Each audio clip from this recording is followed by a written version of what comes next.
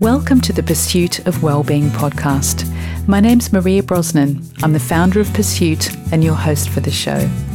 This podcast is dedicated to providing wellbeing information, inspiration and support for teachers, leaders and school staff around the world.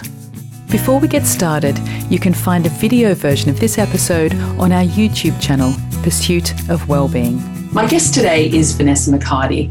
Vanessa is an integrative child psychotherapist who works in schools and has a private practice in London.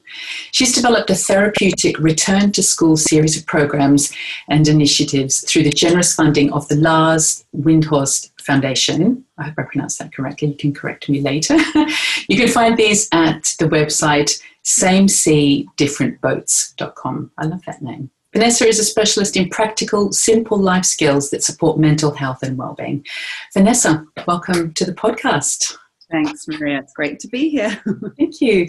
I think let's just dive in. And often when we talk about wellbeing in schools, this podcast is particularly for teachers and school leaders.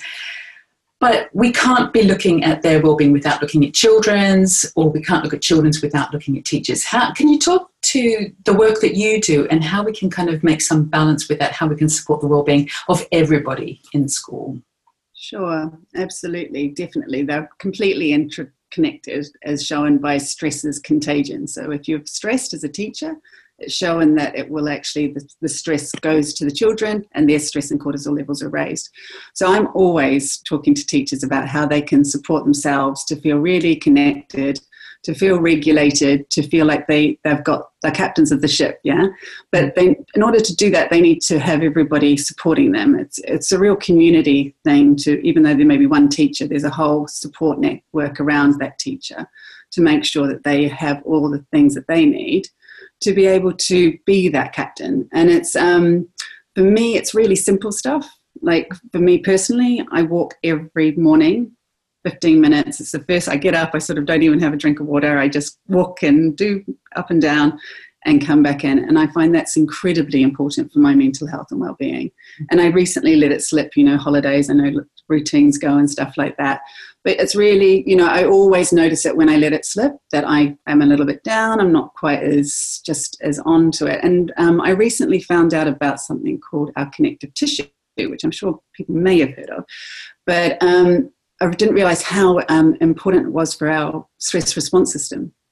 And so tell us, when you say connective tissue, what do you mean by that? Just lay out the connective tissue is how I understand it. It's like there's all this tissue. I think it's called fascia or something. It's all through our body, and it's actually what keeps us upright. It's not our skeleton that does that, and it's all full of water.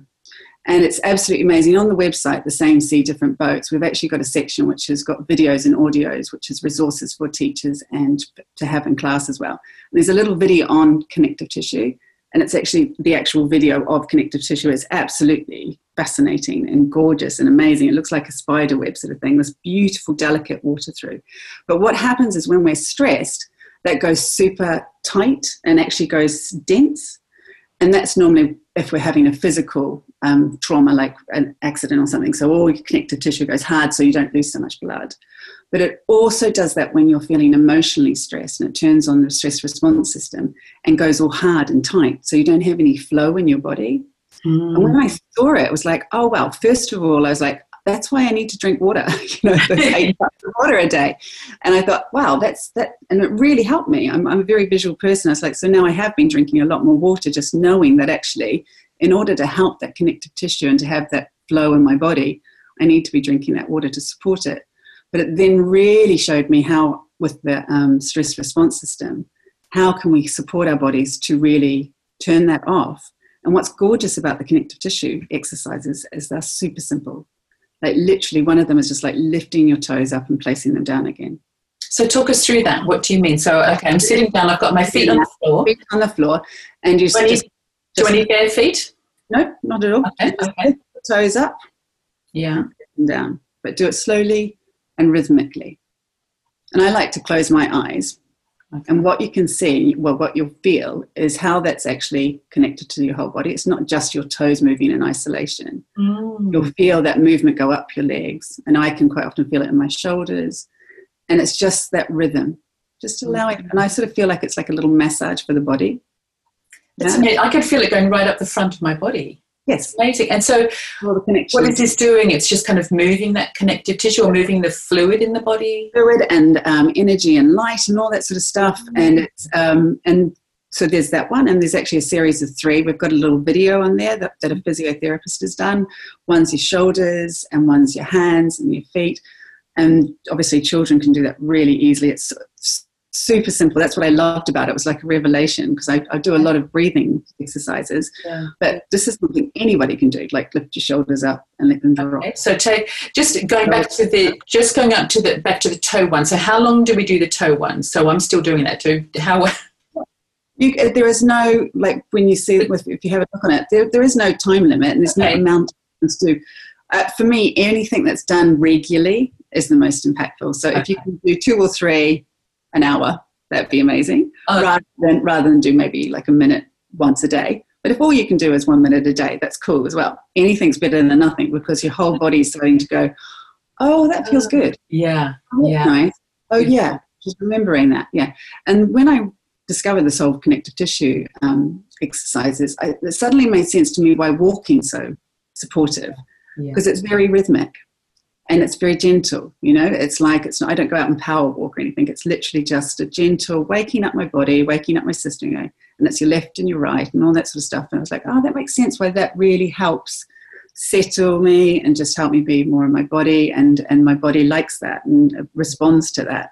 Yeah. So that's one of the things I've learned. And so that's for teachers like that. You can be sitting there at your desk as all the kids come in, and you can be just lifting your toes up and down and just feeling the massage. But I really recommend teachers sharing all of this stuff with their kids, as little as possible to as big as, because these are the life skills that we need in our daily life. It has to be daily stuff that we're doing, little small things daily. Absolutely. Other things that will support change. It's not some big action of, I don't know, but Yeah, exactly. It's not the 10-day retreat somewhere it's the small everyday actions. I completely agree. That underpins everything we do at Pursuit. And so let's go to the second one you talked about then. So what's the shoulder exercise? How do we do that? That's literally as a lifting. If you just do one, you lift it, and then you just let it drop down. It's the dropping down is the releasing. You just lift it up again, and then just letting it go. And then lifting it up. And then just letting it go. And just doing it gently. Yeah. And I sort of give it a little shake, sort of like a little wing. Yeah. And the other one. The other side. Let it go. We hold so much tension in our shoulders and necks, don't we? Completely. Yeah. Absolutely. And just accept that. Accept that it might be a bit gristly, a bit tight, and just accept your body where it is. Yeah. And then you're just slowly letting those rhythmic movements. And it just makes so much sense to me of how we can support ourselves. And the other part of that I think is really supportive to think about is your nervous system, and how you can support your nervous system to become more open and relaxed. Because if you think about the body, it just gets tight and tight and tight and stress. And what we're wanting to do is become much more and in our body and more flow. So the other one, and this is a fun one, which is I learned from a somatic therapist, and this is all to do with the nervous system. And it literally is so simple. You literally just stand up and shake, do lots of big shaking, shake, shake, shake, shake, shake, shake, shake. So imagine we're standing, and then do something called horse lips. Okay, and you're going to go like that.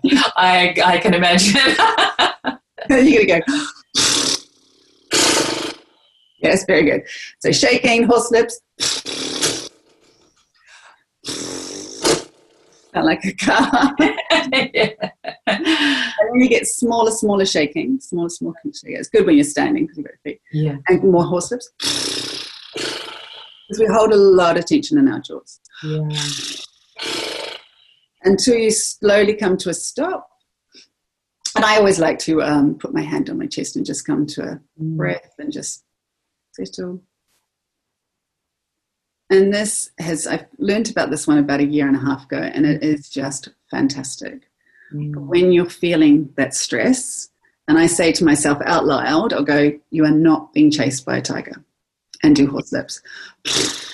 I feel like the reverberation just goes, it's cool. Whatever is going on right now, and it goes through your whole body, that sort of reverberation, and you're sort of going, yeah, body, I know you want to behave like I'm being chased like a tiger, and because you're trying to help me out, you think I'm under some threat. And that's what happens with stress. It's a perceived threat, and the body reacts as if you are actually being chased by a tiger. And that's the bit that you need to go, hey, thank you, but not right now. It's just me having to do whatever lesson it is that I'm finding tricky, or what, that's and out loud and just name it to tame it, as they say. I love that. Name it to tame it. That's not mine. That's, I think, Dan Siegel. Yeah. No, we can borrow. Yeah. We can borrow. That's all right. By saying out loud, you name it. It's the nominating. It's the naming because otherwise it's just internalizing inside your head, and it's just inside you. You want to get it out and go, okay, this is what's happening. You're behaving like this, and that's cool. We don't need that right now. Tell me more about that, because I've read quite a lot about naming our emotions and our thoughts, and there's, you can look back to ancient Buddhist practices where they call it noting, where when they're meditating and a thought comes in, they just note that thought. And so it's a similar kind of thing in modern kind of psychology and psychotherapy, where naming things has been shown through some really interesting studies to just calm things down, because otherwise they're kind of swirling around in our minds. So what's a practical way we can actually do that? So if we're feeling, worried or stressed or anxious, what are we actually going to name then? So for example, I'm just thinking one of the times when I was really stressed, which was to do with the visa application.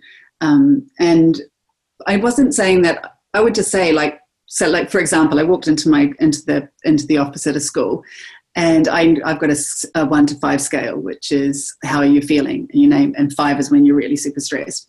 And I walked in and I was talking to her and I said, I'm at a 5. And she said, wow, I've never seen you at a 5. I at a 5. I said, this is me at a 5. Probably.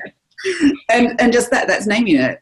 I see. Right. Great. I'm here. And I'm not, there's nothing to be embarrassed about or feel bad about, or I'm not coping with everything, because there's a lot of stuff that adults do that want to appear to be coping all the time. It's okay to be at a 5. I'm here at a 5, and I think we had a chat, and then we had a bit of a laugh, and that helps diffuse it, and it's the sharing of it, sharing where we're at, and being okay with where we're at. And I think that's one of the things. I heard a statistic from a guy in New Zealand, Mike King, where it was something like 80% of people do not ask for help when they're having mental health difficulties. Yet everything we do is geared around getting people to ask for help. That's so powerful. I was speaking with a teacher colleague recently, and she said she has her game face, the bright, sparky, optimistic one. And often, and I've noticed this a lot in schools, wellbeing leads, anybody that's somehow involved in wellbeing support or leadership, there's some strange expectation that they're always on, they're always smiling, they're always optimistic. And so I firstly want to just, burst that balloon. You don't have to be that.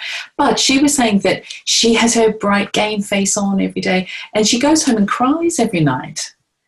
And it's exactly what you're describing. It's exhausting. It's unhelpful for everybody, because there's an inauthenticity to that she has to try and show something that she's not feeling. So by naming it, just by talking to somebody saying, wow, I'm at a 5 today. I use the opposite scale where 5 is the best and 0 is the worst, but still it doesn't matter. As long as you're naming what you're feeling and sharing it with somebody, it's so powerful. And that statistic is frightening. 80% of people don't ask for help. Yeah, when he was saying, we've got to change the way we target this and how we work with people, because people just maybe, with the next generation, if we are able to, like I said, the scale that I've developed, which is a whole communication system for schools. And it's super simple. It's just you can ask a whole classroom, where are you at? And with them, but it's not just that. I've got a whole lot of different worksheets, which are essentially just like gingerbread men that you just draw and colour in. What does your 1 look like? What does it feel like when you're at a 1, when you're feeling really great in this scale? and colour it in, get to know it, get to know yourself, and then through the scale. And when I was developing the scale, it was really fascinating. I realised at a 3, what I would do is my toes would hold on. Mm-hmm. I'd start to tense and hold on with my feet, and my shoulders would go a bit tight, and I started to notice what things would trigger that off. Anything to do with starting to run late for school, that would be like, I start to get to that place. And just starting to having a much deeper relationship with yourself. And, children and teachers can do that all the time. I would be doing that, daily. And I think that's what's a really exciting opportunity that we have right now as schools, is that well-being and pastoral care is front and centre. Yeah. And it has never been. And so for the first time ever, it's like, we will do a breathing exercise. We will be doing things to do with talking and circle times and but we'll be doing it daily, not once a month, and I think that's going to have the opportunity to have a profound difference in the foundations is there if schools really want it and go for it. And then we'll see the benefit, because then you are going to get better results and all these sorts of things that schools have been focusing on through the different reasons for that. But we'll see that when children are much more connected and relaxed and calm and feel are in them, themselves and are open to learning, then lots of potential can come out. That's fantastic. Absolutely. And I love the word excited in that, where there is an exciting opportunity here. And it leads nicely to your work that you've been doing around same sea and different boats. Talk to us about that, because that's a free program that you have for schools at the moment. Tell us about that and what's involved in that program. Yeah, so that was the last Windhorse Foundation came to me and asked how we could help children about 2 weeks into COVID. And I said, well, we can't get access to kids at the moment, but we can support parents and we can support teachers. And so we developed different online Zoom groups and one-to-one calls and different programs through that. And then we ended up developing an entire website with resources, which have got the connective tissue resources on. It's got meditations on there.